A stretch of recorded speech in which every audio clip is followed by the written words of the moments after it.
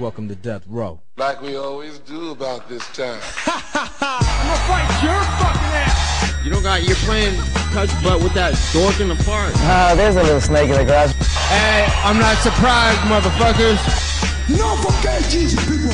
I'd like to take this chance to apologize to absolutely nobody! Hey, pussy, are you still there? I'm back. Who the fuck is that guy? Break out the red panties. We're rich, baby. I would like to introduce...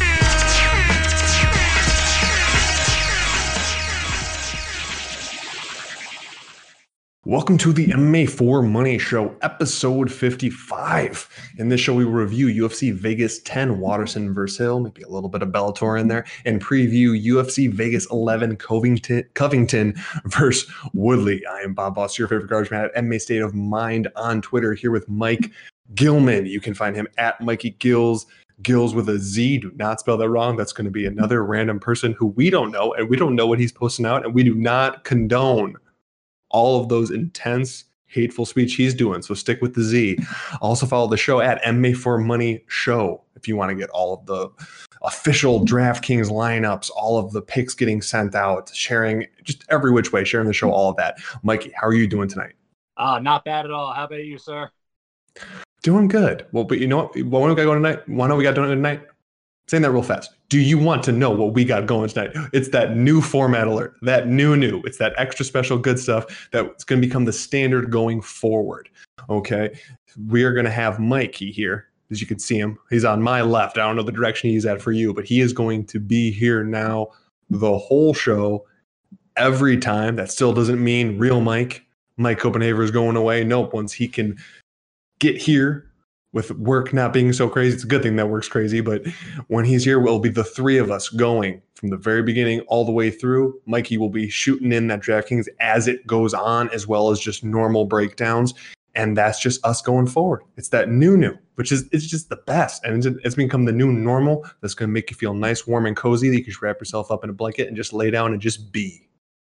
And he's not here right now, but in my mind, he might slowly start to creep into the window behind you. That's my hope anyway. I can't promise it. Not going to lie. I don't think I could plan that much better, even though he's about cross country, but that would just be ideal. He comes right in through there, comes over here. He just appears and you just see him slowly creep forward. And then his head's right here. And I don't even acknowledge it. It's like a secret. It's a secret between us because this is intimate. We're live right now. You're watching this with us. And he just appears right here. And then you know what? He just pulls a mic out and then we're just a tandem.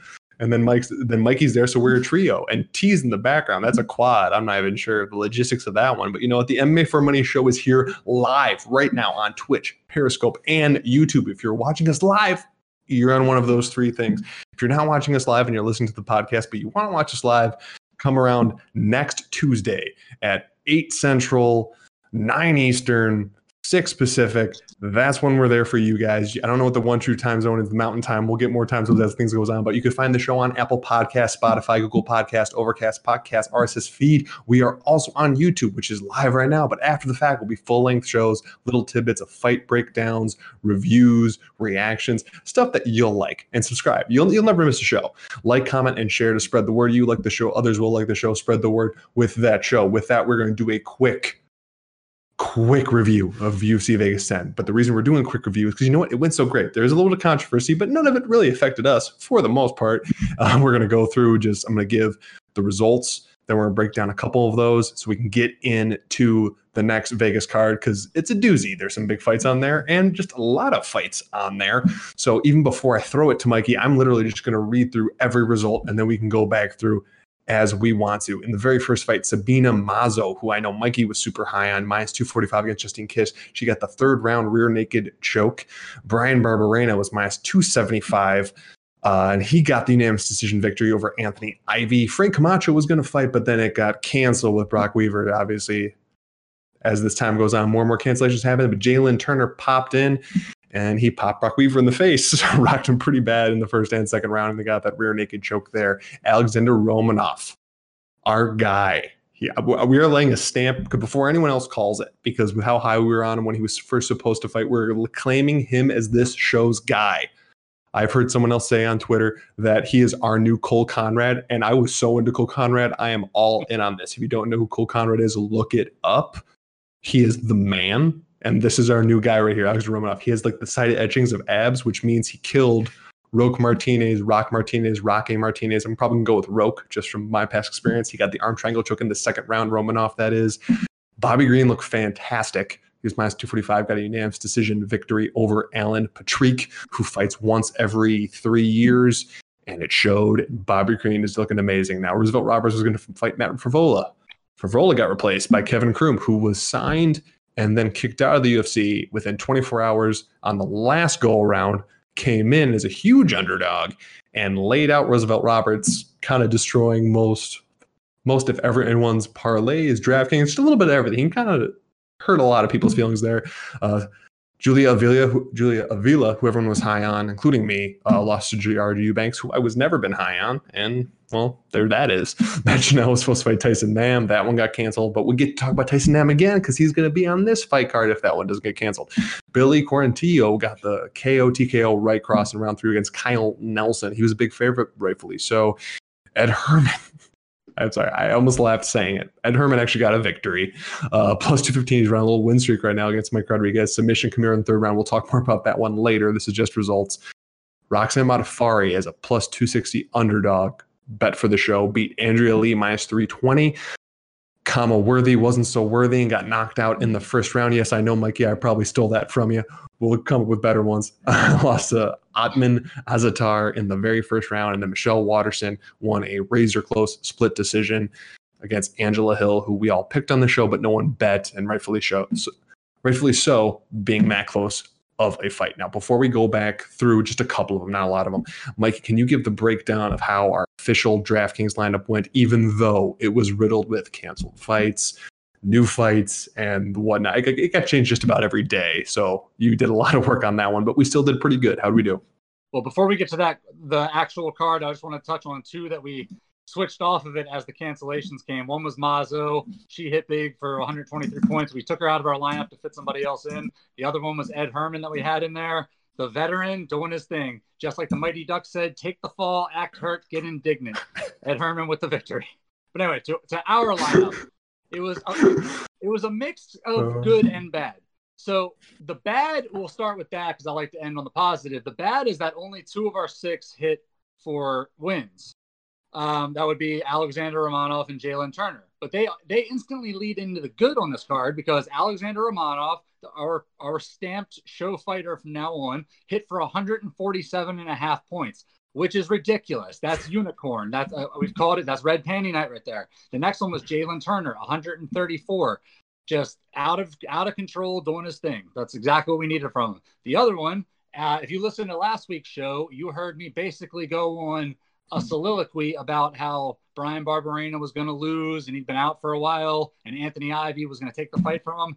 Not at all what happened, but the good news about that is Anthony Ivy got a lot of takedowns for a loss at his price, which was like cheap, 7,200. He ended up scoring 58.5 points, but he didn't just do that because the best offense is a good defense. And he prevented Brian Barberena from scoring any points. Brian Barberena finished with 64.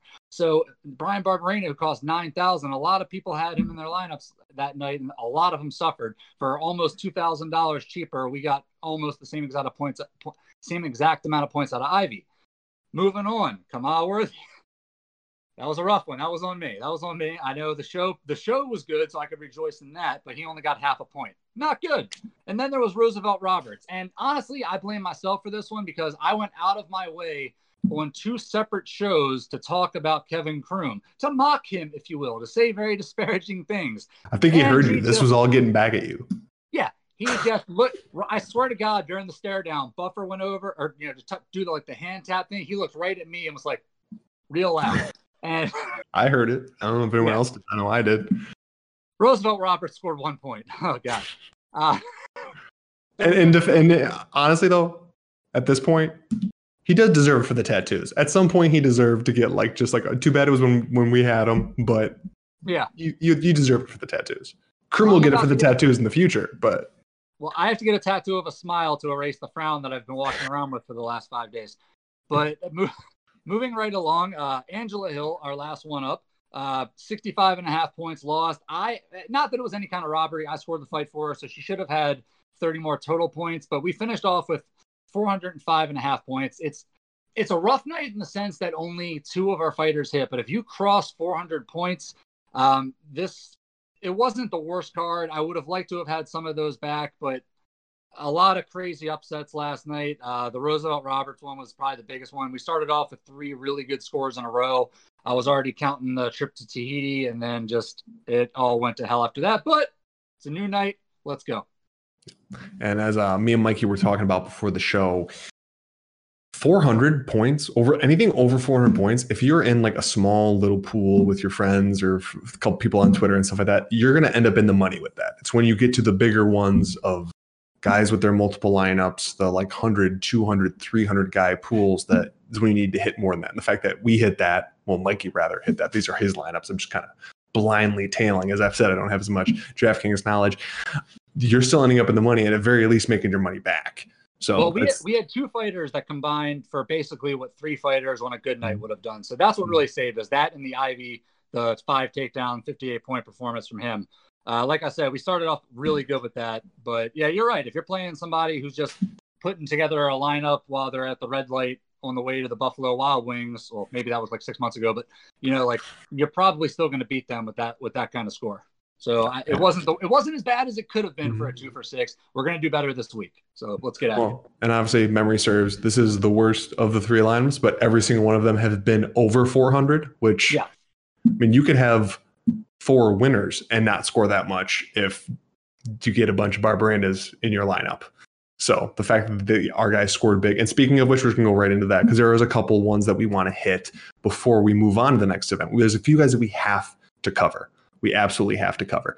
Now, we don't need to bring up Barbarena because Barbarena did what Barbarena does. We didn't think he was going to do that for blowing up so big, somewhere along between fights. So we're just going to move on from that. We don't need to talk about that. Jalen Turner's striking looked phenomenal, but it was against Brock Weaver, so we don't need to talk about that. I was very disparaging of Brock Weaver on the last show, and that was against Frank Camacho. So the fact that he got laid out by Jalen Turner isn't super surprising. But we do want to talk about specifically then the next fighter, because we were so high on him when he was going to go in. It wasn't the initial fight, so we, as a show, we didn't end up betting him because he ended up such a huge favorite. I think at fight time, he was minus 450 versus Roque Martinez. But Alexander Romanov, our new guy, he went right across on that single leg, super low, diligent with it, took it down, advanced positions, and just laid with.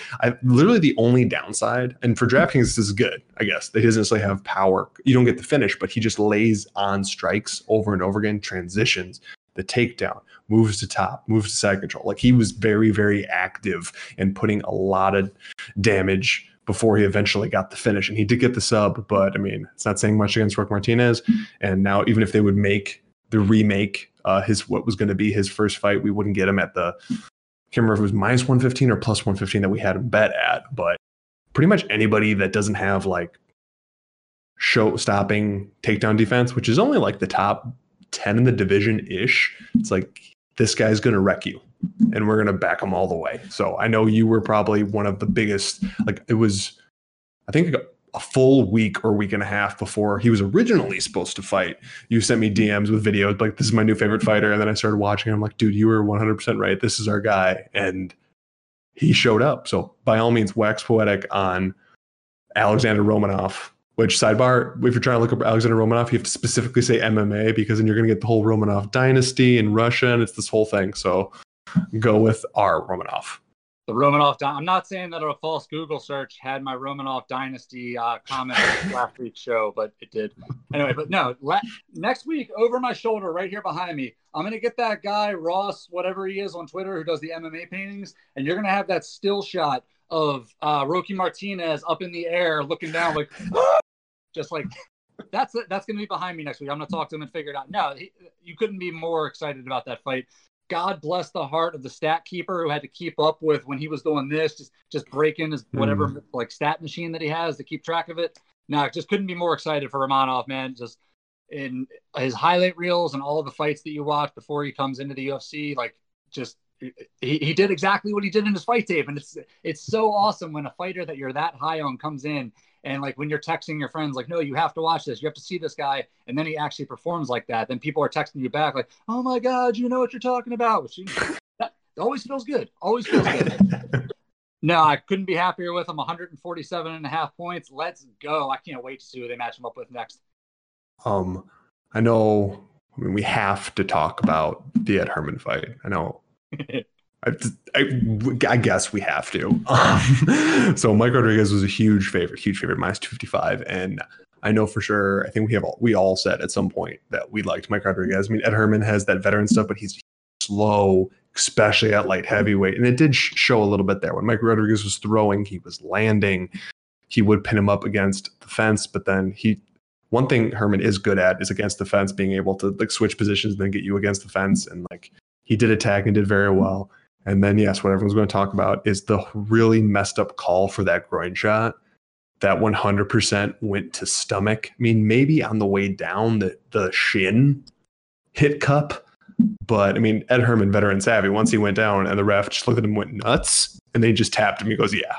And took 5-6 minutes, whatever it was, and then like was able to regain composure. And then even in the throngs of defeat, because even at the point he is on the ground, he is underneath Mike Rodriguez with not that much longer left in the third, and he's working for a Kimura, but wisely Mike Rodriguez is keeping it under him and pressing the body so he can't get that room. And then in that last little bit, he just jerks it back and Rodriguez taps. And Ed Herman is on a win streak in 2020. Not so short of a fuse. I don't have too much more to say about that. I mean, Mikey, do you have anything about the non-groin shots, him doing the veteran savvy of, oh yeah, totally hit me there, taking his sweet time, then eventually getting the submission? Well, you saw the short fuse. The fuse is out. It's smoldering with a little bit of smoke left, but that was enough. I was really happy about this one in particular, just because by this point in the night, my picks had already kind of started to fall off, but I picked Ed Herman to win this fight as an underdog. And if you remember on the show last week, I said that his veteran savvy and his ground game were going to win this fight. And I'll be damned if that is not exactly what happened. Exactly what happened. Look, I'm not going to say that's exactly how I saw it, but the knee was closer to hitting him in the brain than it was the groin. But then he goes down, he takes his time, comes back. And if that wasn't enough insult for injury, just Ed Herman, just the veteran that he is. Toes right in the fence, pushes off to roll him over. I'm slow clapping on my couch, like, yes, let's go. Basically, like at this point, if you are a tough veteran from back in the day, like just if you ain't cheating, you ain't trying. Diego Sanchez taking his time, getting the DQ in, Ed Herman doing this. Just, I can't wait to see what's next. Get somebody out of retirement. Get Nate Marquardt back out there. Let's see what he can come up with. Dude.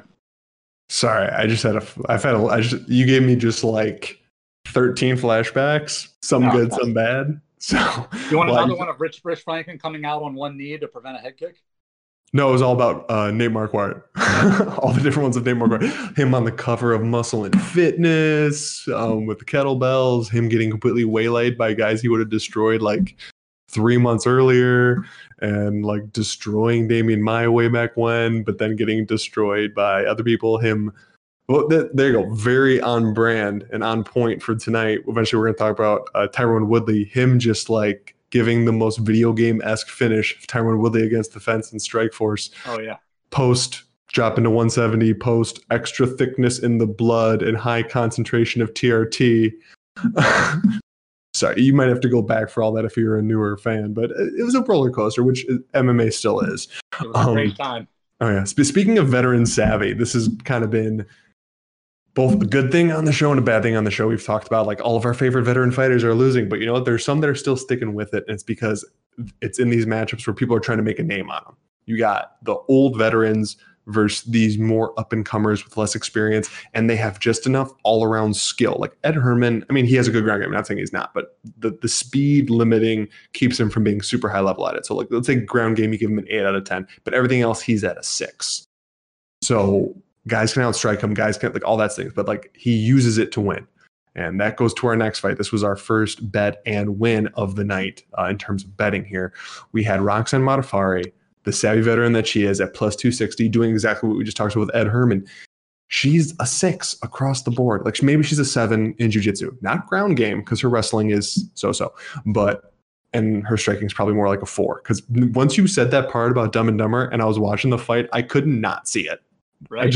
I could not see it, or even like similar with Jim Carrey in Me, Myself, and Irene when he's doing the duck. Like it's funny. It's so funny you said it. that. Somebody tweeted me that. Somebody tweeted me, they're like, no, it's actually that. That's hilarious that you just said that. No, dude, I could not unsee it, but she makes it work for her. She does it just to close that distance, and how I describe it is, for those of you who have been listening to the show for a long time, I promise I won't talk about this too much, but I run marathons periodically. And the best I've ever done was my most recent one. And it's exactly how she fought the fight. You don't go out and go as fast as you can. It's all about the entire fight or the entire race. It's like you have to do it over the course of time. You have to do it every minute or every mile. That's what she did. Every minute, every exchange, she did the best she could do. She didn't win them all, but she won the majority over the course of the fight. And it's why, like, we've called her on a lot of these underdog stuff, because when she's fighting against you can't say that Andrea Lee is too young in the game. She's 31, but someone who doesn't have the experience that Modafferi has, she beats you in those middle spots, in those interchanges when you're just throwing one strike and she's throwing two, or like you're throwing a strike at the same time, but she's following it up with a leg kick, or she's getting that transition, or those couple little shots on the ground that add up over time. But I'm just beyond pumped with her veteran savvy, and obviously more than pumped because this was our second 260 or so underdog in like the last 2 or 3 weeks when you count Frankie Edgar on there. So we had a good night, all starting with Roxanne Modafferi. So Mikey, thoughts on this fight? Or if you're ready, we can move on to, one that was sad for you, but good for the show after that. No, the only thing that I'll say about this fight is it made me realize we should have a new segment called the Insult Parlay, where it's a fighter that we'll combine it with Roxanne Modafferi, Brian Barberena, and what was his name? I'm sorry, Kevin Kroom. Where if I personally insult you on the show, you're absolutely going to win, and that should be a bet segment with like fake money, but going because all three of those guys just flipped off the screen right at me and just did their thing. So maybe going forward, if I make fun of a fighter, fade him a little bit, just whatever. Well, I've had that in the past too, and if that was 100% true, at least for me, then Brock Weaver would have just crushed, because I don't think I've ever been that mean about a fighter before. I called him a failed experiment and a bunch of other just not so nice things. But we'll move on because I guess I was right there. Next up, Kama Worthy lost it to Atman Azatar in the first round. This was Mike, the real Mike's bet on this one. His verbatim, what he said is he knew that Azatar came out hard and had finishing ability and would be able to put it on Worthy early. And he thought Worthy's chin was a little bit suspect. And I'm not sure how suspect it is. It's just like he got hit hard. And then the moment he was rocked, the finishing ability of Azatar was pretty awesome, how he just leapt on him and ended up with the finish in the first round. So that was our second bet of the night. So we ended 2-0 for plus 3.75 units if you followed our betting strategy for that night. Moving on to the next one, but super pumped about that. And so we already talked about Angela Hill, Michelle Waterson for the most part. So other than that, you got anything to say about Azatar versus Worthy before moving on to this coming card? I mean, only if I'm trying to make myself sound a little better. I did say to watch a fight by Azatar that he won. So if you're only half paying attention, you'd be like, man, that guy knows what he's talking about.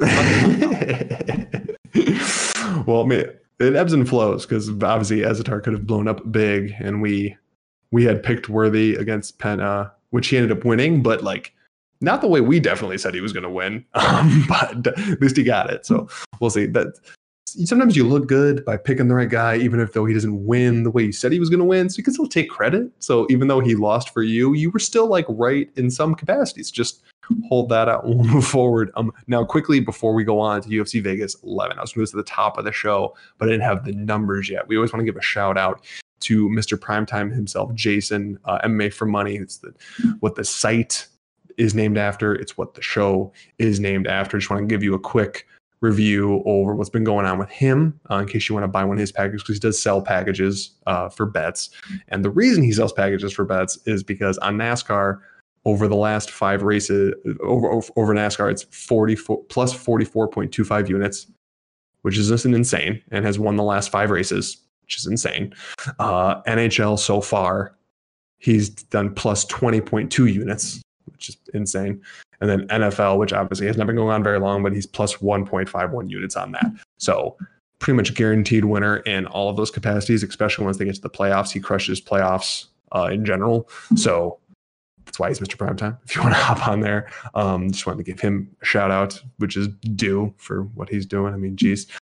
So you can go to the site. There's a page for that if you want to go there and buy one of those packages. Now for UFC Vegas 11, Covington versus Woodley, yes, I agree. They need to come up with something else to call these other than UFC Vegas. But it's better than UFC on ESPN plus 35, which I think this one would have been, or something along those lines. But first off, I'm not even going to break down this fight at all. I'm really not. I'm just going to say what it is. There's not even odds on it. Mickey Gall was supposed to fight, but he's out. It's Miguel Beza versus Jeremiah Wells. I don't even know if there's DraftKings salaries on this. So, Mikey, I will throw. There isn't? No, there isn't. Okay, we're just going to straight pass this fight completely because I'm not going to just. We are honest on the show. I know nothing about these fighters, so even if I would just wager a guess on this, I would just be blowing smoke up your dress, and it's not worth it. So we're going to go to some fighters that we actually know, because then it's worth it. Next up, Tyson Nam, who we had talked about, is fighting. He is minus 165 versus Jerome Rivera plus 145. Mikey, in terms of like DraftKings, just like overall picks, how you like Nam in this matchup? We didn't like him necessarily as much in the last one versus Schnell, but how do you like him against Rivera? I mean, I like him a lot in this fight. Going against a guy like Rivera, who I'd forgotten who Rivera was. You guys would probably know him from a viral clip that went around 2 years ago of the MMA fighter that broke his arm going against the cage and ran around and it was just flopping all over the place. That was Jerome Rivera. It was? Oh, man. You know what I'm talking about? I don't know. I didn't remember that. Yeah. So that was Rivera. I would pick Nam in this fight. Rivera, watching this fight, like on the Dana White Contender Series, he doesn't really – his movement's kind of stiff on the feet. He is a little bit bigger, but he doesn't put his striking together very well. His takedowns aren't that good. And I just think at some point, Nam, who is much better than his record suggests, I mean, 19-11, a lot of those losses came earlier in his career. And then when he first entered the UFC, he went against Sergio Pettis and Kai Kara France. Neither of those guys are scrubs. I would take Nam in this fight. He's 8,600 on DraftKings with a really good chance at a finish here. He's like a patient fighter. You know, he waits to land. Going against a submission guy in Rivera. Out of his 10 wins, 7 of them were subs. But talking about Nam, he's never been subbed in his whole career, and he's never even been taken down in the UFC. So for me, Nam, 8,600. I don't really trust Rivera for his price at 7,600. So yeah, that's Nam or nothing. In general, I like Tyson Nam as a fighter. I do think he is kind of not sized out, but kind of aged out of the division. He's not as fast as he once was. He's all around a good fighter. But one thing he still has is just that fight ending, just opponent melting power that once it landed. That was our biggest issue when we were doing the breakdown between Nam versus Schnell. Is Schnell was better everywhere. He's faster. He's younger. He has so many tools, but his chin isn't the strongest, and Nam can just straight liquidate people. And honestly, I think that's when it's going to happen here. I think at some point he is going to land big and land very big on Rivera here. And I like him. I don't like him enough for a bet, mind you, because it's still Tyson Nam, and he has all of the idiosyncrasies that he has. So my pick here is Nam. Nothing in terms of a bet. Next up, Derek. Real quick, one more thing about Nam before you're talking about not wanting to bet on. Just one little other thing is he lives in Hawaii, and everything in Hawaii is still pretty much shut down. We were going to talk about that on the 2 shows ago, so he hasn't really been able to get a full training camp in, but just wanted to throw that last thing out there. No, yeah, totally agree with that. I mean, other than, well, because it's one of the places where not only is there not training happening or not allowed to be happening, they're still sneaking in there a little bit. Is like the fine's pretty hefty for having, to the point that even Max Holloway is saying that he's not training with, even though he more than likely is. Max, not Nam. But someone like Nam can't afford a ticket for training with people. That's probably more than like his show money. So we'll move on. Derek Minner actually got another fight in the UFC. I know, right?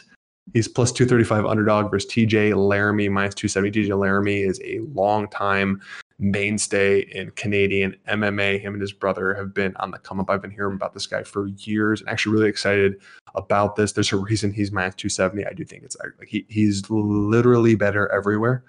And I'm trying my best as someone on a podcast to not say literally too much. But literally. Sorry, but before I just go down a rabbit hole with that, Mikey, TJ Laramie versus. Sorry, I always want to mispronounce Derek Minner's name because there's letters in there that shouldn't be in there. Like, I want to say Derek Minner so bad, but I'm just holding that off. So, save me, Mike.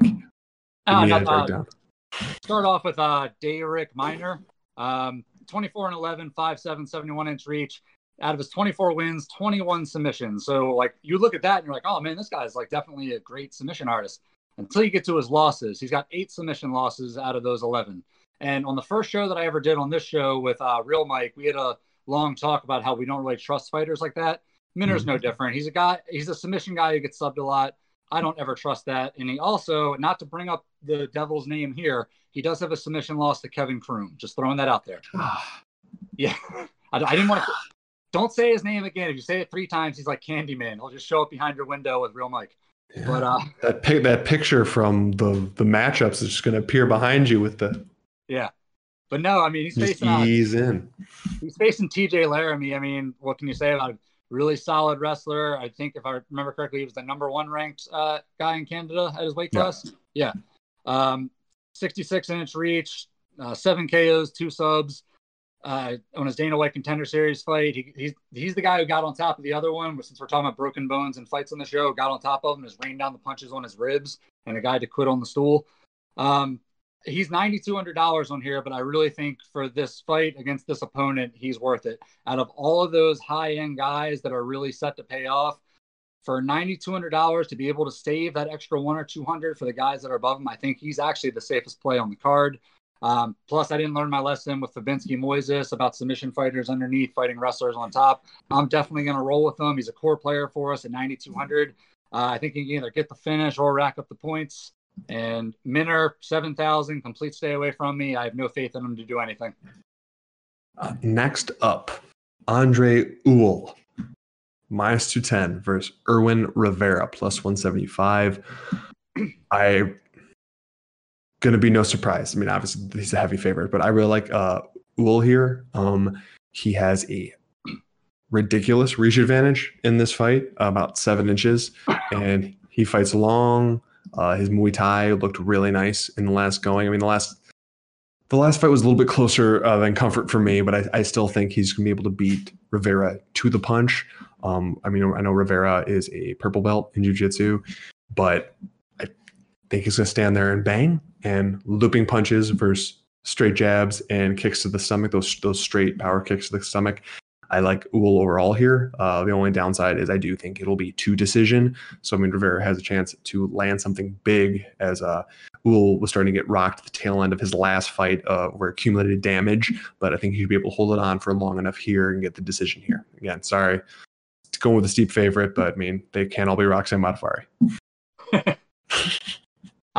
Starting off with Erwin Rivera, 10-5, 5 KOs. He's 4-1 in his last 5 at 3 finishes, won his last fight. I think his style is actually tailor-made for Ewell.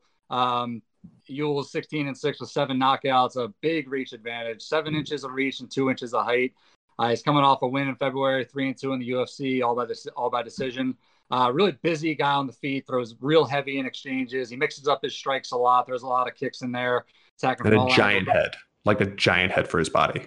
Like it so sort of like Piston Honda from Punch Out. You know, it's going to take a lot to get him out of there. Mm-hmm. But no, I think I'm with you. I think Ewell, I think it's size and reach advantage. Just does what he does on the feet. He can do what he does wants to do on the ground, I think, as well. Rivera could be a good dog play because if they end up in a firefight, it's MMA. But for right now, Ewell at 8,800, you could do worse. I personally like Nam a little bit more at that price, but Erwin Rivera at 7,400. We'll talk about it at the end when we talk about how we're going to put some different dogs in there. He could be one of those guys, just because you never know. He could connect. He's not on our play, but you might like him. Next up, we have Randy Costa as a +120 underdog versus Journey Newson, -140. Randy Costa's at about just under a year layoff. Has only 6 fights to his name. Joe Lozon is his main coach. He did look great in his last time out versus Boston Salmon, although I didn't necessarily hold Boston Salmon in too high a regard. He hasn't really fought It's going to be odd considering he's been in the UFC for a few fights now, but he has not fought UFC caliber fighters at all. He does not have the experience to go too much further, in my opinion. He should not have gone to the UFC. I know that's really rough saying that, but some of these guys, even though they're winning and they're on the Dana White's Contender Series and all that stuff, they need a little bit more seasoning. They need to get those experiences of fighters that they've never faced before, the different stylistic matchups, and I just don't think he has that yet. On the other side, Journey Newsome, he's a little bit older, 31. Honestly, I haven't been too high on either of these guys. No contest last time out, but he was coming off a pretty severe layoff before that. Oh man, I realize there's a long pause and a lot of dead air here, but like I don't really like either guy just in general as fighters, and now they're fighting each other. So do not follow this advice at all, what I'm about to say. But this seems like an incredibly even fight to me, so I just lean the dog inherently, just because if it's a 50-50 fight, you go with the dog over time. That pays out. No bet. If you bet this and get angry with me if it loses, you have no claim. So, Mikey can break down the DraftKings on this and I guess give this a little bit more intrigue than I was able to give it.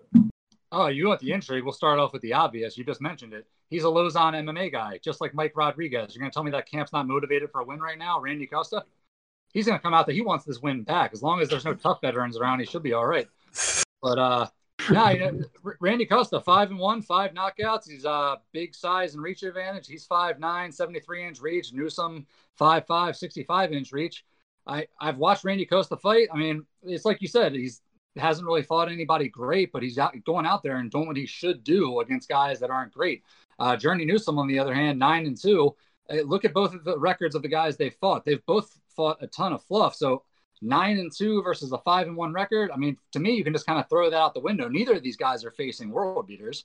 I like Randy Costa in this fight. I just think I've watched a lot of his fights. He goes out there, he throws with real bad intentions, a lot of fire. He's facing Journey Newsome, a guy who grew up, he's a heavy-handed guy himself, grew up, his dad was a boxer. He's probably been boxing from a young age. I think they're going to go out there and trade on their feet. And right now, I'm just going to ride the guy who's knocking out everybody, and that's Randy Costa.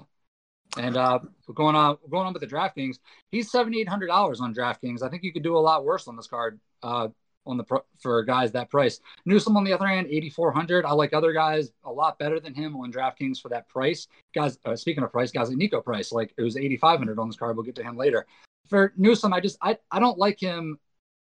He's got Johnny Walker within his price range, Johnny Walker and Nico Price. I would just stay away from Newsome on this card altogether. I think there's a lot of value on this card for Randy Costa, who is going to go out there and look for a first round finish. Next up. Sorry, I'm trying to build up the excitement, but there's more exciting fights later. I promise. No offense to upcoming.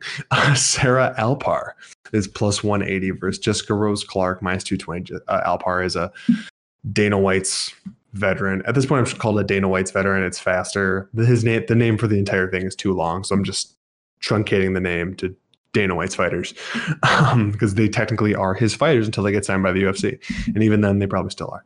Jessica Rose Clark was in the wave of Australian fighters who the UFC, this is the earlier versions of Australia fighters when they thought, oh, this is the new crop. We're going to get all these guys with James Tahuna and Beck Rawlings and all these killers.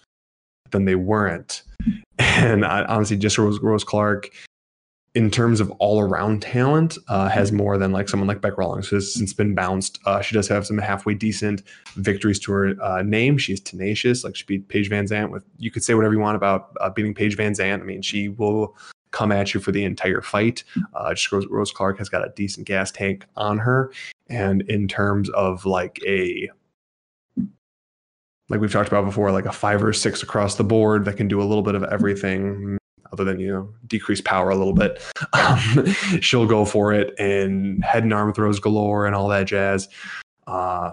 She's a huge favorite here, obviously. I think for some reason the UFC likes her, and they're just doing what we've talked about with some of these Dana White's fighters is they get a contract because apparently every night people need to get a contract. If you're watching it right now, I bet a guy just got a contract.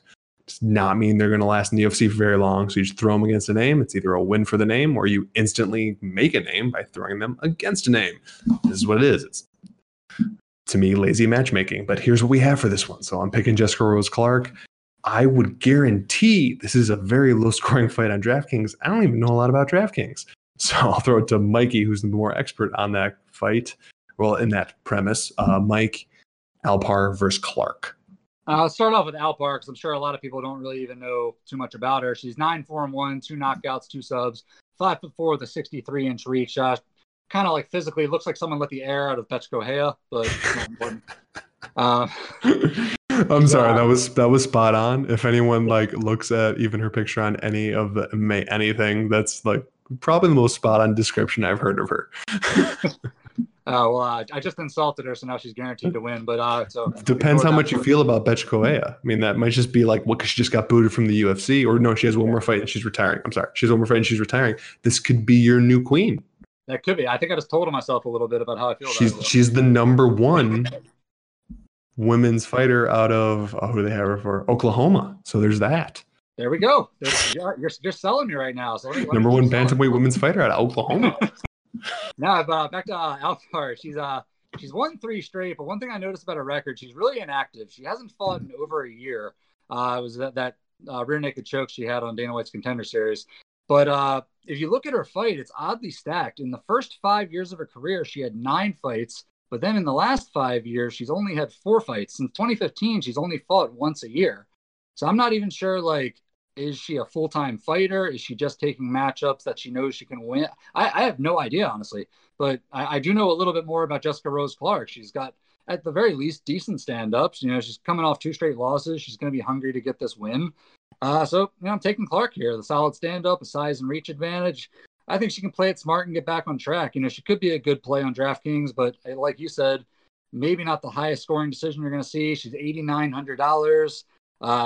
In comparison to other fighters in that price range, I like, you know, Yule and Holland. They're both kind of around that range. I like both of those guys better than Clark right here. But Alpar, complete stay away for me at 7,300. I don't know enough about her. I don't have enough confidence to play her even for 7,300. So Jessica Rose Clark, 8,900. Let's go. Next up, we have Jordan Espinoza. He's -115 against David Dvorak, -105. In the past, I know at least for the show, we've been high on Jordan Espinoza, and he's actually won us money in the past. But the more that I look at this matchup, I'm liking David Dvorak more and more.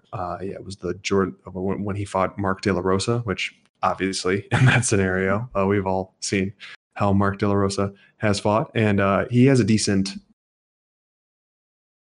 It's weird. He has both a decent and not so decent record, but he's beat solid guys. Like he beat Eric Shelton, who I for a long time had a very high esteem here at flyweight. But David Dvorak, he's longer. I don't know. I just see Dvorak putting him out, putting Espinoza out. That is some form of finish, likely.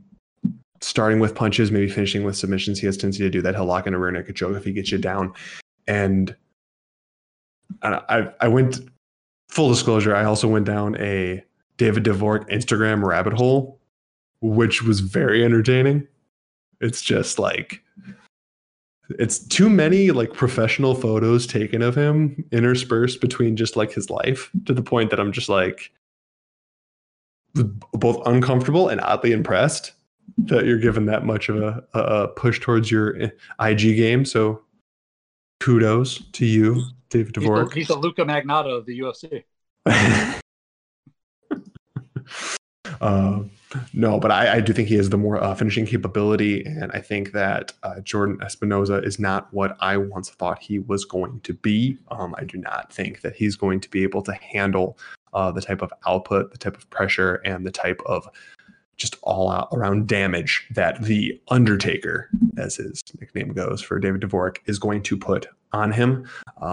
So pick there, no bet. I know it's a close fight. If he started getting into like plus money here, right now it's minus 115, minus 105, as I've said.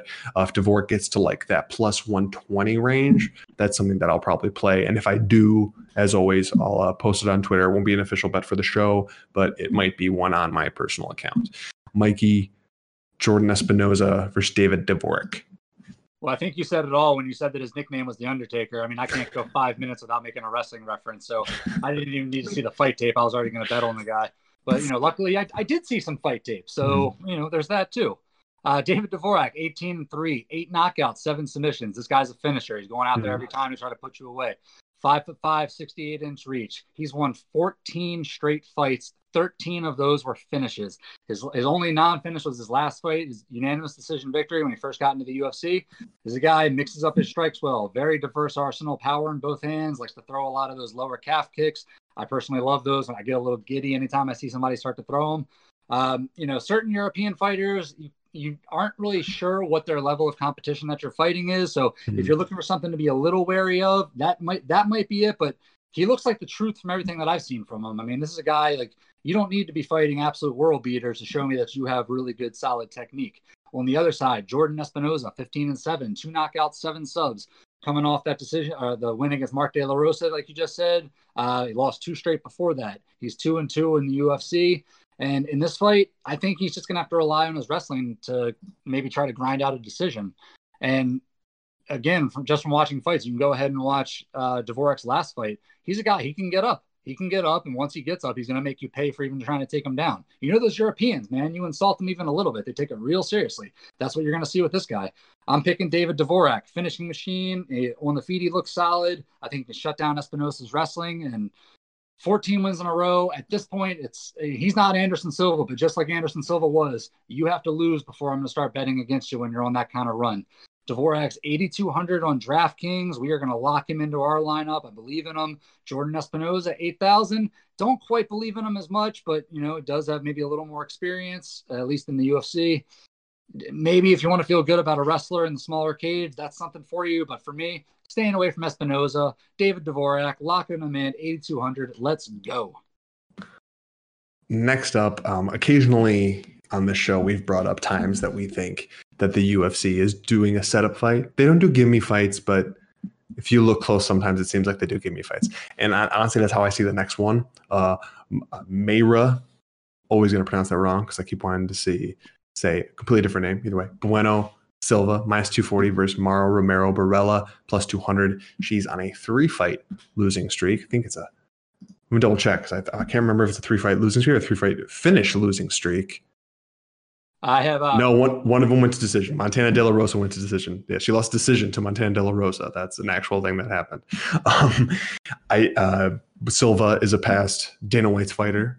She did lose to Morose more recently, but I do think that they are high on her and they see something in her, and I just think this is a complete setup fight. Just get another win on her, have her get a nice little bounce back fight with a name with a little bit of cachet, not a ton, but if you've been watching WMA within the UFC, you would at least know who Mara Romero Barella is. Obviously, she's not a big budget star or anything like that, but I think they're starting to build Silva, and I think this is one of those spots for that. I actually think Silva is going to get a finish here against Maro Barello Romero, like all the names, just all the names. Sorry. I do think she's going to get choked by Silva. Keep wanting to try to pronounce her first name again. It's not going too well. And I also do not know what Shitara means. I should probably know more Brazilian by this point, but that nickname. So I guess I'll probably look that up when I send it to you, because if it's fierce, I got to back that. So Mikey, Silva versus Romero or Barella.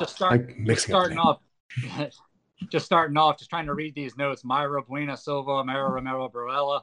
Just my brain fries whenever I look down at my notes, just like, which one am I looking at? But no, I agree with everything you just said. This is a setup fight. Silva's looking like she's going to win pretty cleanly here. She's going off for 9,000 on DraftKings. Look, if you could fit her into your lineup, I would definitely do it. I had a tough decision to make with ours. I like a couple other fighters that I think can just score a little bit higher in that, but Silva 6-1, 1 knockout, 4 subs. She is going out there to finish a fight. 5'6", 65-inch reach. Barella, she's lost 3 straight, 2 by stoppage. I just don't see any path to victory for her in this fight. So lock in Silva if you can. I think she's going to be a great play. 9,000. She's pricey, but I think she's going to earn it for you. If you are watching live and you notice me snicker, I'm going to explain. And if you didn't watch live, I just audibly told you that I snickered, so I'll explain. So I'm actually very embarrassed that I didn't realize this, but it's amazing. Is that because I assumed it was Brazilian because I'm an ignorant American. But Chitara is actually from the character from Thundercats. So she just got like extra bonus points for me there, going full geek on me. I very much appreciate that. So like I'm about to too extreme of a betting favorite there. I was almost going to bet her. Like, if that was close, that's something I bet you for. Just like not for the show, but just for my own personal thing, so I could literally cheer for a character from Thundercats. I'd be all for that. So I'm going to move on before I talk about Thundercats Go and like start cheering and doing all the stuff from there. We'll move on. Right. Kevin Holland minus 250 is fighting Darren Stewart plus 210. Darren Stewart has played a little bit of spoiler in the past with guys like Darren Wynn, who I personally was fairly high on. I thought he was going to be mini DC. I guess not so mini DC, if you get me. Should be like 170-pound DC, but was fighting at like 205 DC and was like 5'2". Sorry, I'm not trying to disparage Darren Wynn here. I was actually trying to build up Darren Stewart. Partly because he also spells the first name right. I actually do like him a little bit as an underdog here, not enough to bet it whatsoever. I do like Kevin Holland. I thought he would be much higher at this point. He's been in the UFC long enough, but I don't think all of his athleticism and talent has quite translated. And I think in the smaller cage, Darren Stewart has a chance to push him up against the cage and make it boring. And if he does that and limits the striking, then you're going to get a close fight that can go split decision either way. And obviously this is a big underdog here, so that'd be a way to lean it. If a finish is going to happen here, it's going to be on the Holland side, putting out Stewart. So in terms of if you're looking for like a bigger budget type thing for something like DraftKings, you might want to lean more towards Holland. But in terms of like an all-out pick for the fight, just a quick pick, I'll go with Darren Stewart. I think he's going to make it ugly and win a sleazy 29-28 decision. Mikey, Holland versus Stewart. I'm on the other side of this one. I think Kevin Holland, I think he's in a roll here. 18-5, 9 knockouts, 5 subs. So on a 2-fight win streak, 3-2 in his last 5, a huge height and reach advantage. I just think a guy like him that comes out, the way he fights, like really creative with his strikes. He throws a lot of like, I don't know, weird like taekwondo sidekick stuff, just kind of craziness. I just think he's the better fighter out of the two. You know, Darren Stewart, 12-5. He's another guy, 7 knockouts, 1 sub. He's going to go out there, try to finish you the same exact way. But I just think that's going to end up playing into Kevin Holland's hands in this one. And not to mention, if we're talking about DraftKings specifically, Kevin Holland's price went off at 9,100. He averages, just in his wins, like if you take his losses away, but just I'm focusing on the way he wins here, he averages 100 points per win on DraftKings. That's a solid night out if you can get it. And especially, I think I'm picking him to win the fight. I think if he goes up against Darren Stewart, puts on a show like I think he can, for $9,100, he can pay off for you pretty well on that one. It's really just a matter of choice from the price range that he's at. If you ask me personally, I like TJ Laramie just a little bit better right there. Darren Stewart, it's like you said, he could make it ugly. He could steal one away, $7,100. That could be worth it. I mean, there are worse ways to go as far as underdogs go for sure. But for me, it's Kevin Holland, $9,100. I like him. Next up this is going to be a very, I guess not unique, because if you've heard us break down Randall Marcos fight in the past, and if you heard us break down a Dern fight in the past, it's kind of the amalgamation of those two things. Mackenzie Dern is a minus 165 favorite, rightfully so, versus Randall Marcos plus 145. Obviously, Mackenzie Dern is probably the highest level jiu-jitsu practitioner in WMMA within the UFC at this point in time. And she finds us a way to finish, and you would hope her striking is coming on more than it is, but it really hasn't. She oddly has power, though, which has always been very confusing to me because she doesn't seem to have much technique whatsoever. But once it gets on the ground, she is vicious. Randall Marcos has been in the UFC for quite a long time. She's plus 145 here. Obviously, Dern is better on the ground. technique striking, I still got to give it to Marcos. Doesn't have the power, but can throw in combination, but usually is throwing in combination to get into the clinch. So that might not be smart. But there's two things you need to know. One on the Dern side, one on the Marcos side. On the Dern side, she's getting to the point where she's like standing and banging rather than bringing it to the ground for submission, which is not smart. And she's almost lost fights in the past because of it. And like if she gets, it's either going to be like, if you have money on her, you're going to be sweating the whole time. If she gets a sub, it's going to be amazing. And if she doesn't, it's going to be close. But on the other side, the other very key factor is you can't, it defies logic that you can't beat the Ronda Marcos streak. And if you've never heard of the Ronda Marcos streak, what it is she has alternated wins and losses in the last 13 UFC fights. And she lost her last fight. So everything MMA says that Marcos is going to win her next fight. Like it defies opponents. It defies like anything. She has a first round submission win over Angela Hill. Angela Hill, who just almost beat Michelle Waterson in the last fight. Yes, she has a loss to Claudia Gadelha. She has a win over Carla Esparza. Like this is the weird back and forth that she does that doesn't make any sense to me whatsoever. But once she was in the UFC, we're not counting tough or anything like that. When she was in the UFC, it went win-loss. It went loss-win, just on and on and on and on, starting all the way back in 2014. And here we are in 2020. I mean, I'm not counting the draw to Marina Rodriguez because obviously it's a draw, so that wasn't a win or a loss. And then if you go to the next fight after that, the alternation of fights still held. So you almost want to go Marcos here. I know that makes no sense. I know stylistically Dern should win, but it's happened for 13 fights. I can't rightfully pick Dern strictly based off that record of 13 in a row, alternating regardless of who she's fighting, especially if Dern decides that, you know what, I'm going to stand and bang this fight. I don't need to submit. It's fine. It's fine. I'm only like a year and a half since having a baby. I haven't really been training, but you know what? We're going to punch. It's a thing that I can kind of do is at the same time I can make fake accents. I can throw punches. And neither of those things are true. And so I'm going to pick Marcos. No bet, because I would not lay a bet on something as flimsy as she alternates between wins and losses for the last 13 fights. But I'm going to pick Marcos because, by God, the MMA gods are there.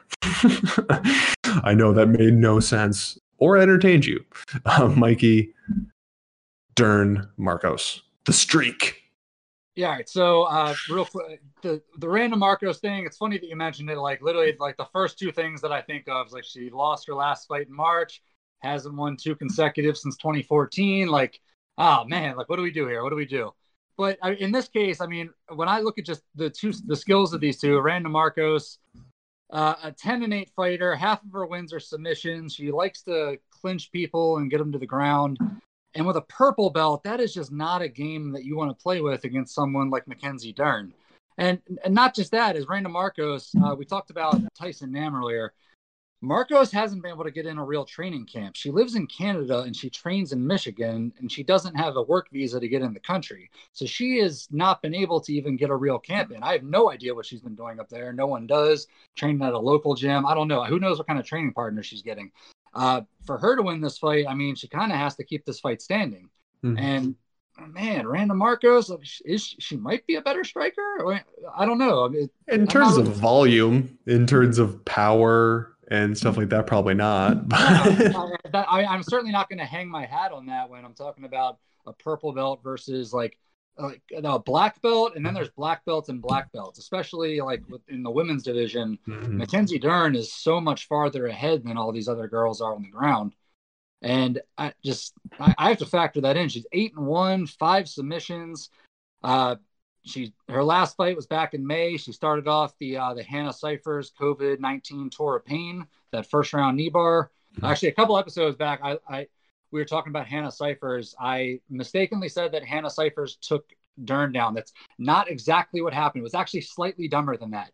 She was taken down, got out of it, and then Cyphers had her down on the ground, could have just stepped back up, instead stuck her leg in and was immediately knee barred. Anyway, I just want to get that out of the way. So so I'm making up for slightly bad information a few weeks back. But no, Mackenzie Dern, her striking, very aggressive, not super technical, but she has been working lately with Jason Perillo. And I personally think that guy's a magician. Like, you think about Jason Perillo, like I think Bisping started working with him, and all of a sudden Luke Rockhold is a full-time model. I don't know, things like that. But for me, it's Mackenzie Dern. I think on the feet, she has more power to knock her out. If it goes to the ground, I mean, the fight's going to be over in less time than it took me to finish this sentence. For $8,700, Mackenzie Dern gets an awful lot of points for that. I mean, you're talking about she's going to go out there. She finishes almost all of her fights. 8,700, let's go. I'm rolling Mackenzie Dern out there. Marco, 7,500, a bit of a stay away. All the hate that Mackenzie Dern gets for her missing weight, none of that's going to show up on fight night. She's good for 100. Let's play her. And don't get me wrong, if she gets that sub, she's going to clear that easy. So that's just saying it that way. Obviously, I know I'm going for Marcos with the streak, just because it's weird enough and MMA enough that it can happen. But that's by no means a technical breakdown. So next up, Johnny Walker, the one-time early on favorite of new light heavyweights, kind of, is a minus 25 favorite versus Ryan Spann, who's plus 105. And I know you're thinking exactly what I think every time Ryan Spann fights. If you are anywhere in the realm of 28 to 40, and you just think of the Dane Cook comedy special about when you see a guy with Superman on his chest, what you want to do to him. And I know exactly how you're feeling. I really, really do, but that does not get past how I feel about this fight. Now, quickly before anything, because he is not here, but was able to give his pick, Mike, the real Mike. Again, this is no disparity towards Mikey. We're just trying to differentiate between the two. I'm fine being fake Mike. I've accepted fake Mike. I'm actually getting it tattooed. So.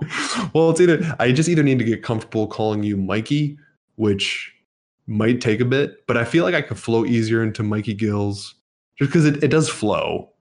But I'm not trying to say that every single time I ask you a question. So I'm trying to find my happy medium.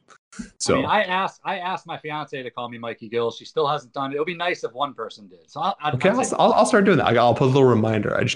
We need to. Well, that's your name in the chat is that, so that might help. Okay, we'll go there. Okay, we're almost there. Okay, the real Mike is picked for his bet. Is picking Ryan Spann here. I had shed the quick. If you saw me doing some typing, I was editing the odds. As of right now, Ryan Spann is plus 105 against Johnny Walker's minus 120. Actually, that one might have changed too. Realize I changed one, not the other. Minus 125. So I'll edit that one post show for saving purposes. But he has Ryan Spann. He thinks Johnny. I'll tell you what, I will pull up the exact notes I got from him so you know it's coming from him. So I wanted to make sure that we got his. He said he thinks Walker has a suspect chin, which I agree with, and wrestling. And he thinks Spann is just too powerful and can end his night. That was just his quick bullet point text breakdown. And I actually do agree with that on just about everything. Obviously, we've all been high on Spann, and a little bit of air's got taken out the tires with how close his last fight was. That one was a little rough to watch. He didn't lose, but he could have. He was dominating early, and then it started to fade away, but it was against a veteran, and I'm not sure I'm willing to call Walker a veteran. And Walker has lost to guys that are equivalent levels of flashy as Spann, but less powerful. Like losing the decision to Nikita Krylov was kind of rough to watch, and I love Krylov. I love the weird fight that is Nikita Krylov. But if you're losing to someone like Nikita Krylov, I think you can lose someone like Ryan Spann, and I actually think Ryan Spann can put some serious leather, if you want to say, on a Walker's face. Walker is going to be all go in the first round, and if he doesn't get it within those first few blitzes that he does, he's likely done, in my opinion. And I think by the time this fight ends, I think it's going to be Johnny Walker red. Bad nice. Point, but I'm going to take it. Yeah. So the bet for the show for the real Mike is Ryan Spann 1 unit at plus 105. So that's to win 1.05 units. Mikey Gilz, we're working on it. DraftKings, Johnny Walker, Superman. Where you at? All right. So I'm again on the other side of this one. I don't like being against everything, but this is we don't.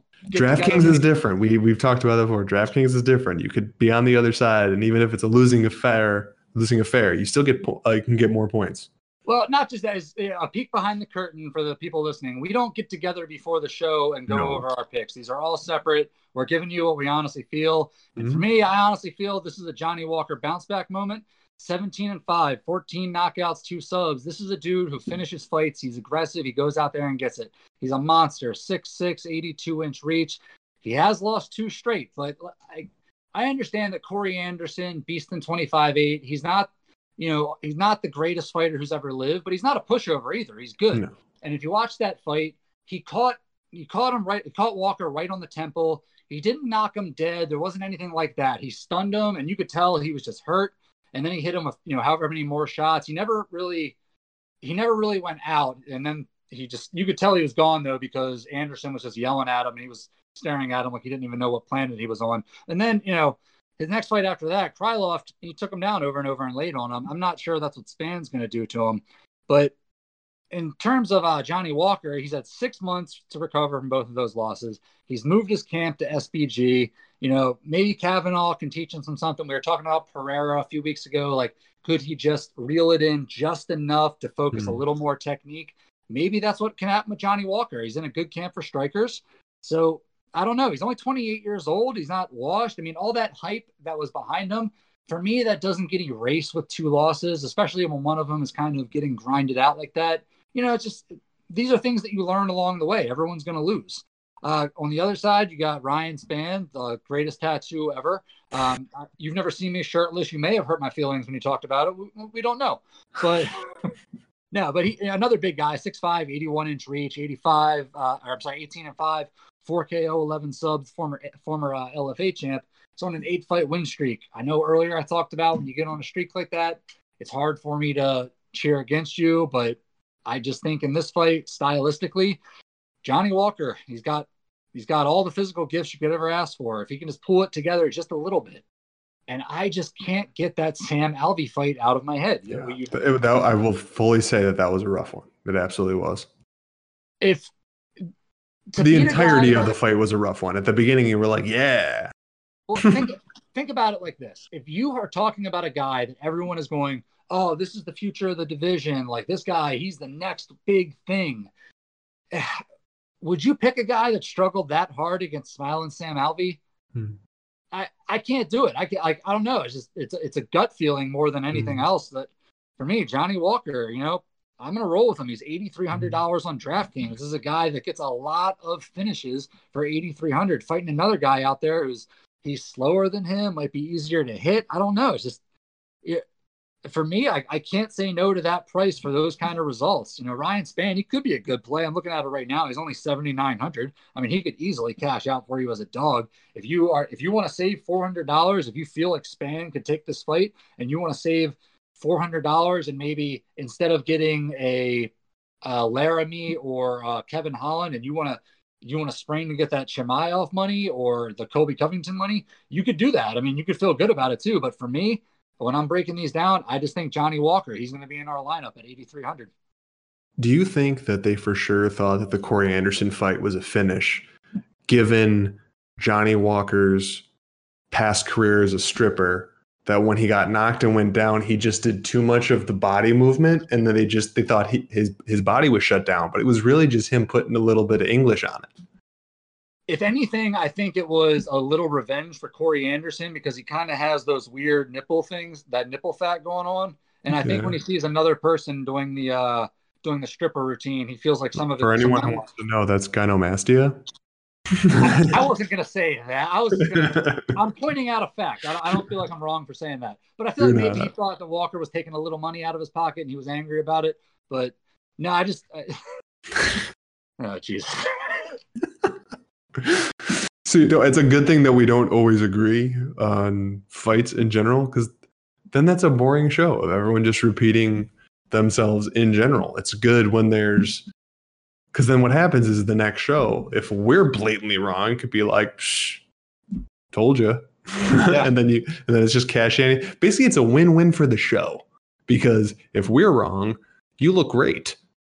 And if you're wrong, and obviously a lot of times like me and the real Mike kind of have an understanding. For the most part, we have disagreed on bets in general. Usually if we do completely disagree, like vehemently disagree, we'll kind of back off and maybe not do that one. But we have minor disagreements. But like Johnny Walker versus Spann going into it, I actually hadn't picked that fight.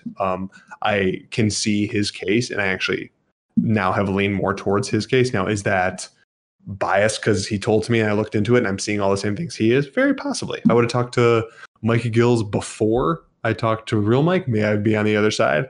I can't tell you.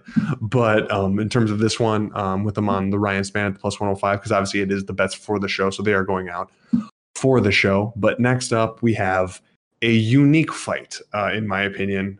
Full disclosure, I don't have a bet on it, even though I was kind of thinking maybe Khamzat Chimaev, everyone's new favorite guy for beating scrubs, is minus 360 versus Gerald Meerschaert plus 305. And this is by far the best guy he's ever fought, Chimaev. I understand he looks like an absolute killer, and he may be. He may absolutely be the truth, who's going to come in and just destroy everybody and be slowly marching his way to a championship. But he's not a middleweight. He's going against a middleweight who is the best competition he's fought ever. Has a decent ground game, but like Mikey Gilz has said, it's kind of weird when you trust a guy who's like kind of go-to is like the ground game, but he gets subbed a lot. It's a very weird juxtaposition. But so I had been thinking of maybe going with Meerschaert, but I don't know, man, dude. Meerschaert's it's just enough damage, and he's willing to take just enough damage that I'm staying away. I do think the double booking of Chimaev is just begging something bad to happen here. But this guy has fought like 3 times over. What was the first weight class he fought at? Was that 185 or was that one 170? I know the middle one was 170 for sure, but I know he's jumped around a lot. Yeah, I think he came in and took a fight at 185 and then went back. Yeah, then down. Okay. And now he's come back up. Yeah. In general, I do think he's too small for 85, even though. Yeah, I don't know. Either way, I would love to see Meerschaert play spoiler here just because I enjoy chaos. But if Chimaev is the new truth, I'm all for that as well, because when there's guys that are just demolishing on the way up, it just makes the sport more fun. So just as a contrarian, I'll pick Meerschaert, but I have no bet on this whatsoever. I've backed away from originally thinking about it. Honestly, the weirdest thing I could think of is I'll look it up now while I give it to Mikey, because I'll look it up, is possibly Meerschaert versus round 3, because he has a propensity to finish fights in round 3. So I can only assume that's a ridiculous odds, and then you just throw like a quarter unit on it or whatever to win some. So Mikey Gilz, Chimaev versus Meerschaert, or GM3, whatever he's going by now. So every show that I've been on, we've actually had this. It kind of organically happens, and this is this week's disrespect fight. This is the one where a guy is just so blatantly just fed to the wolves here that. Hey, dude, we're 2-1 in disrespect fights. I'm just putting that out there. And we're keeping track of that. Okay. Just off the top of my head. Wait a minute. Do I hear Guess who's back? Guess who's back? Guess who's back? What's up, man? What's up?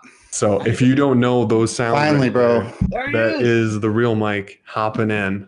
We thought it might happen. We weren't sure, and he's here. I wish I could find the picture on this beast.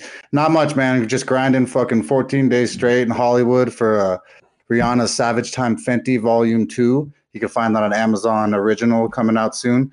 Just straight grind mode, man. So stoked to finally jump on with you guys just a little bit. I've been listening to the show as I came home, and you guys doing a great job, man. Well, that's why, since you're here, man, before we were about to go a little bit more into, I already gave my 2 cents on Chimaev versus Meerschaert, but since we already passed your pick, let's jump back to it, and you can give the full breakdown for Spann versus Walker. Oh, yeah, because I heard Mikey talking shit again, talking the same. He says, remember last week, folks, when he was against both of me and Bob's picks? You guys remember that shit? Hey, we won. Just so you know.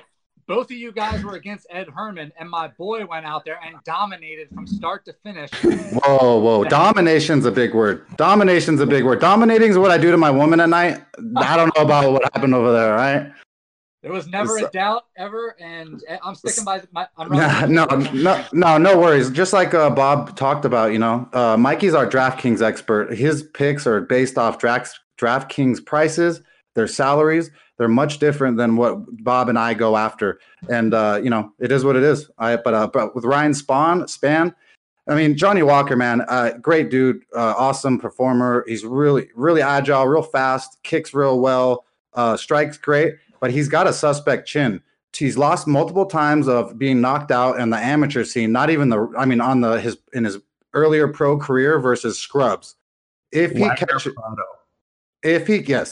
catches hands from Spann, doesn't matter from the temple, chin, anywhere, dude's gonna have flashbacks. He's not to be trusted. If Walker was the guy that we all thought he was, why is he only -115?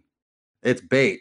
It's no different than the bait that Ryan Bader versus our boy that we, it had such a low line. People hit Ryan Bader because the line was low. They thought it was too good to be true. Bob and I saw through that. So Ryan Spann, I think he's way too tough. He's got 8-fight win streak. He's going to come in there hot as fuck. Johnny Walker is going to come in there hot too. Might be a detriment to himself. I think that he's going to get clipped, knocked down on the ground, and scream like a little girl.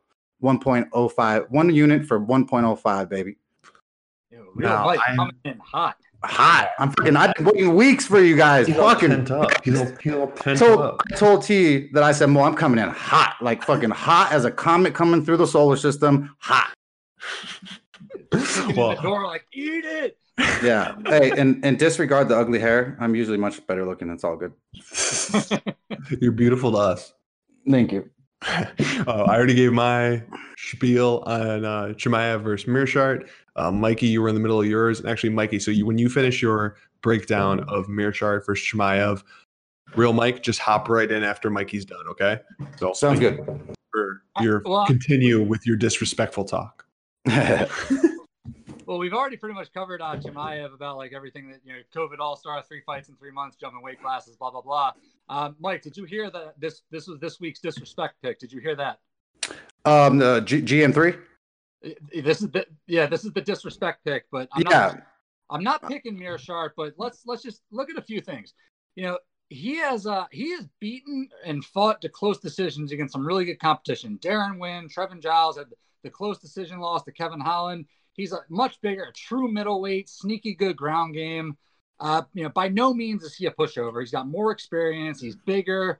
He's beaten better fighters than Chimaev has ever faced, and he is motivated for this fight. If you hear the interviews that he's given right now, he knows he's being disrespected. He is eager to play spoiler, and I am thinking that when this fight starts, he is going to be hell on wheels when this thing opens up. Now, I don't know if that translates into a win for him, because let's face it, I mean, if you're talking about people that just look good, and you're going to base beating scrubs like the way that Chimaev's been beating them, then yeah, that's why his price is the way it is. That's why I would still pick him to win this fight. But by no means, Mearshart, by no means do I think Mearshart is just going to roll over and die for this guy. Plus, Mearshart, he's from Racine, Wisconsin. If you've ever seen A League of Their Own, home of the Racine Belle, yeah, baby. The Rockford Peaches. So Underdogs is where this guy was born. Let's go. Still going with Chimaev, but look out for Mearshart. He's $6,800. I bet this guy is going to be owned like a mofo on DraftKings. $6,800. Everybody wants to be part of the miracle. Kazmat Chimaev, $9,400. For me, that's just a little too rich. There's guys like Colby Covington at $9,300, TJ Laramie at $92, and before the fight got booted, there was Bektic at $95. I would have taken all those guys over Chimaev at that price just because of the size difference. But by God, if you feel good about some underdogs that I don't, go ahead and roll Chimaev in there. I do think that he is going to be, I do think he's going to cash out. But just Mearshart, just keep this much in the back of your head. Yeah, and I actually agree. I think that I said it before about Kazmat. He's amazing, great dude, but he shot in there so fast for his takedowns, and you never seen any stand-up. So I have seen zero stand-up from Kazmat that I trust. I trust his wrestling and I trust his ground game. But Darren Wynn is a world-class wrestler himself, and he had, GM3 did great versus him. So I'm not really worried about GM3's takedown defense, really. I think the biggest question of the night is going to be, can Matt take a punch to his fucking face? And I really don't know. I don't think the price is warranted. I'm with you guys on the fact that it's disrespect. There's no way in hell that I throw money on Matt in this situation. His chin has not been tested. I have not seen him in combat. I've only seen him just dominate, and that's just really not a fight. Yeah, just quickly, I had brought up about the possibility of a slight bit of great money on GM3 round 3, because that tends to be when he gets his finishes. Even in fights he's losing, those odds are not released yet, so we can't give that out. I apologize, but keep an eye on that, as him straight is plus 305 and him inside the distance is plus 410. So I can only imagine round 3 is probably going to be over plus 1,000. So if you have a tendency to go towards Mearshart, that's if he's gonna get a finish, that's probably when it's going to be. Next up in the co-main event, we're going to go right to that one. Donald Cowboy Cerrone rocking quite a few losses, plus 130 versus Nico Price versus minus 150. For me, this is my bet of the card. I like Nico Price here, and it pains me to say it, because anyone who listens to the show, and I know Real Mike knows, and talked about earlier with Mikey Gilz, that I am a Cowboy Cerrone guy through and through. But man, all these losses are going up. The damage is going up. He's getting finished like he never did. He used to be able to hit the dude with a 2x4 and he'd be fine. Weak, a little bit weak to the body, but everything else he was straight.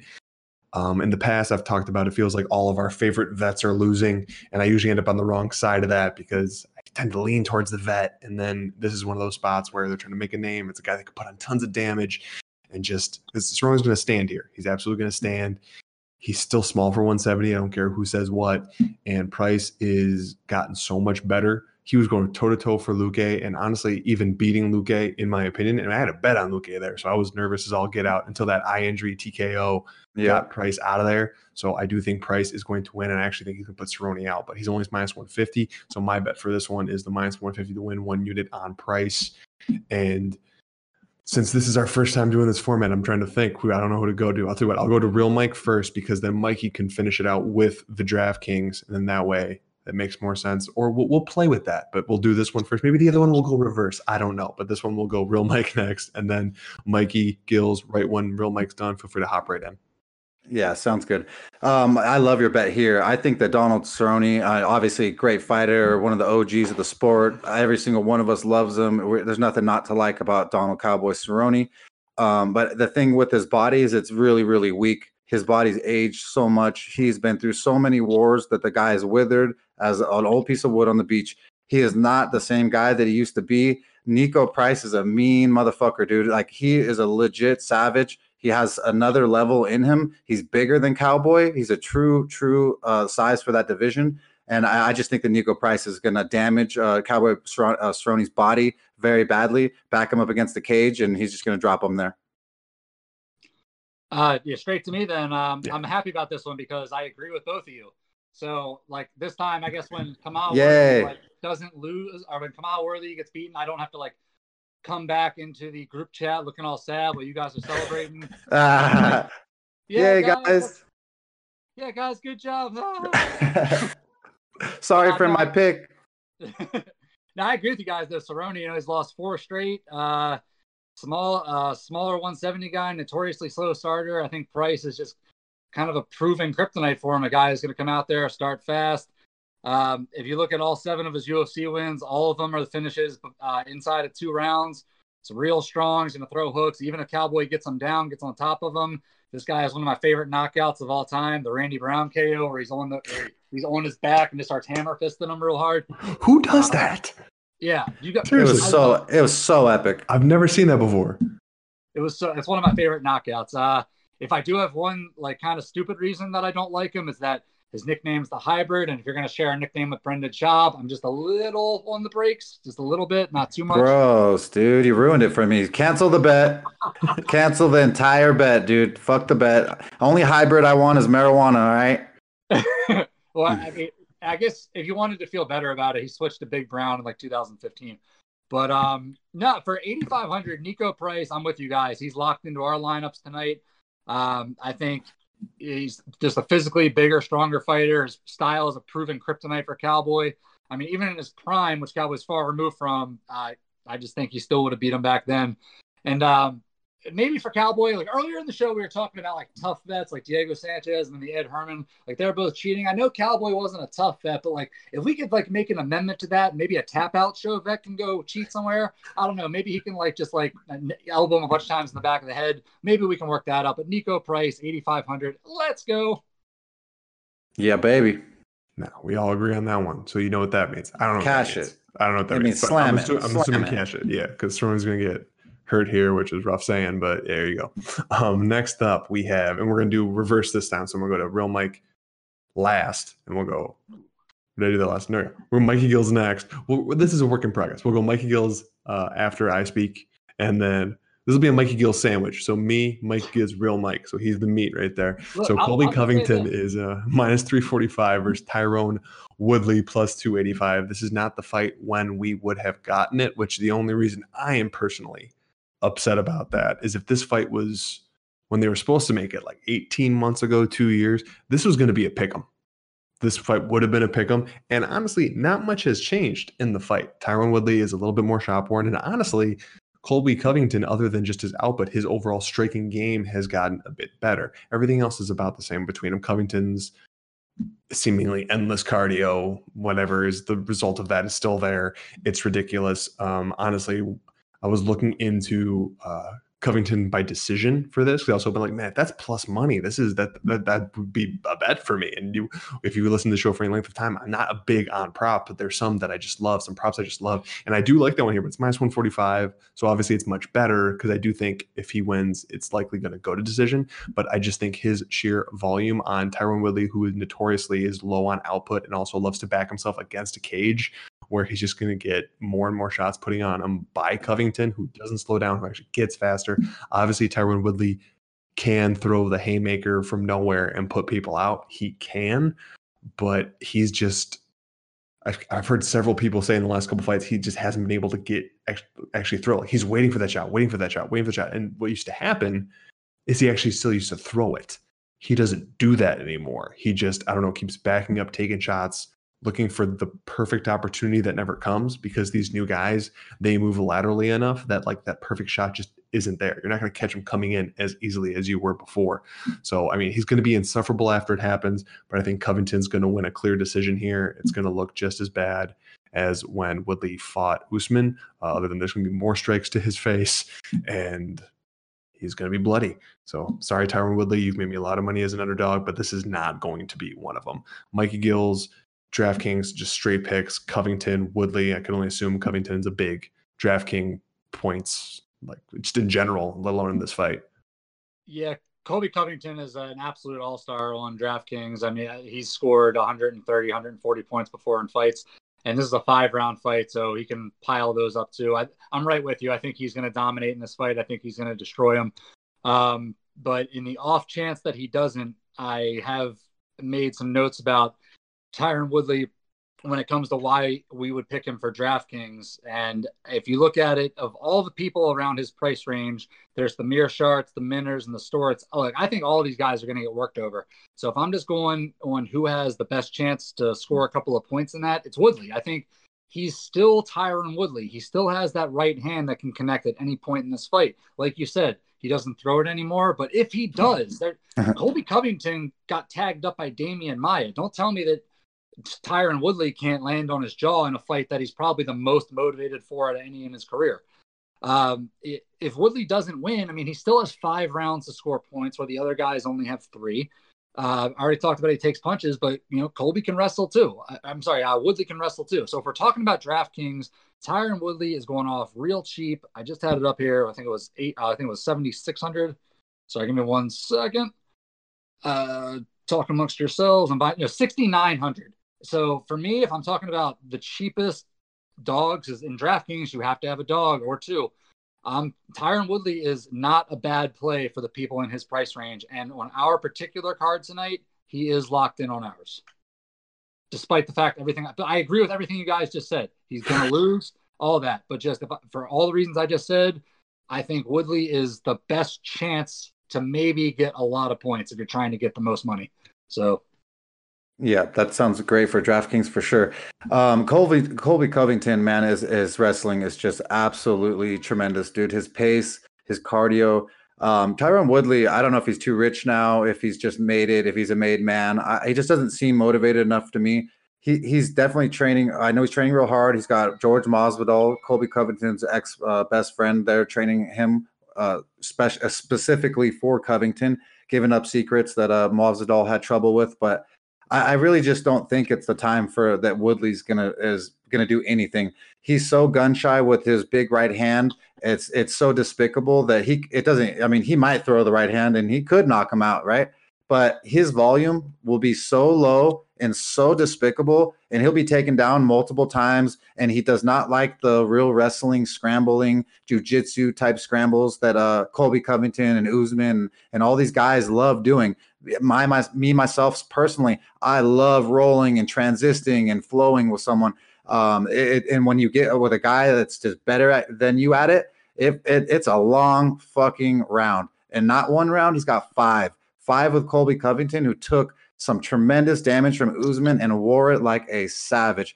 I think Colby Covington is one of the truths. I know that he can be a loudmouth and a retard, but dude, his fighting performance, he reminds me of a Dennis Rodman playing basketball. The motherfucker plays ball. And so Colby Covington's going to come in here. He's going to smash T. Woodley, 5-round decision, most likely. Like Bob said, I really believe 5-round wrestling clinic is going to go down.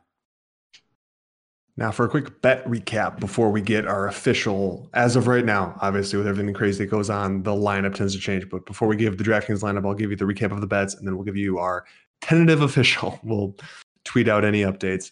DraftKings lineup, but our bet recap is 1 unit on Ryan Spann at plus 105, and then the minus 150 on Price to win 1 unit. So that's 1.5 units to win the 1 unit for this Saturday. Now, Mikey, Gilz, what is our, as of right now, DraftKings lineup? Yes, I'll update on Twitter tomorrow morning when it completely changes. But yeah, poor Mikey. Mackenzie Dern, $8,700. She simply does not let down on DraftKings. Should be easy money. TJ Laramie, $9,200. Like, let's be real, like we said earlier, it's a showcase fight for this guy. The UFC's tossing him a softball. Nico Price, $8,500. Cowboys Kryptonite in human form. Big, fast starting welterweight. Johnny Walker, $8,300. Please don't yell at me. I just like him in this fight. David Dvorak, $8,200. I like what I see from him. His stand-up's Chris. Think we can cruise to a decision with a lot of strikes, or maybe even land a kill shot. Tyron Woodley, we just talked about him, $6,900. So once again, Mackenzie Dern, $8,700. TJ Laramie, $9,200. Nico Price, $8,500. Johnny Walker, $8,300. David Dvorak, $8,200. And Tyron Woodley, $6,900. Let's go. Sounds good. Before we move on from Mikey Gilz, do you have anything final to say to the people before we start doing our outro and bid everyone adieu? Job, just happy to have real Mike back. So I told you we're gonna get the fake Mike sign in the background. Yeah. No, what sucks is for the backstory of real Mike versus fake Mike. It has nothing to do with Mikey Gilz. Our last show we used to do, Bob and I would do it with this particular person, and he would end up calling Bob Mike all the time, and it was just so funny that we end up being like, all right, he's gonna be Mike, then I'm real Mike, because you keep calling Bob Mike, so Mike's not Mike no more. He can be real Mike. So it had nothing to do with Big Mikey Gilz. We're a pleasure to have him here as your DraftKings extraordinaire, and we brought him here because we had faith in him. And so when we disagree, has nothing to do with personal stuff with Mikey. He's a DraftKings guy. I have no clue what the hell he does, and I study stuff that he doesn't know. So either way, I'm glad to have him on the team, and he kills it. Thank you. And appreciate real Mike, do you have anything else to throw in since you are back? I just missed it. He didn't go anywhere. He was just busy. He's back though. He's right here. Yeah, Rihanna had me working like a slave for the new Savage Time Fenty Volume 2. Like I said, Amazon original coming out. It sounds way better than it is. Yeah, your boy built one of 7 carpenters, prop makers in Hollywood, built the whole thing. It's fucking absolutely incredible. Looks like something out of Disneyland mixed with something in a factory, mixed with some lingerie naked models. That was just absolutely amazing. So definitely when it comes on Amazon, definitely look that up. Savage Times Fenty Volume 2.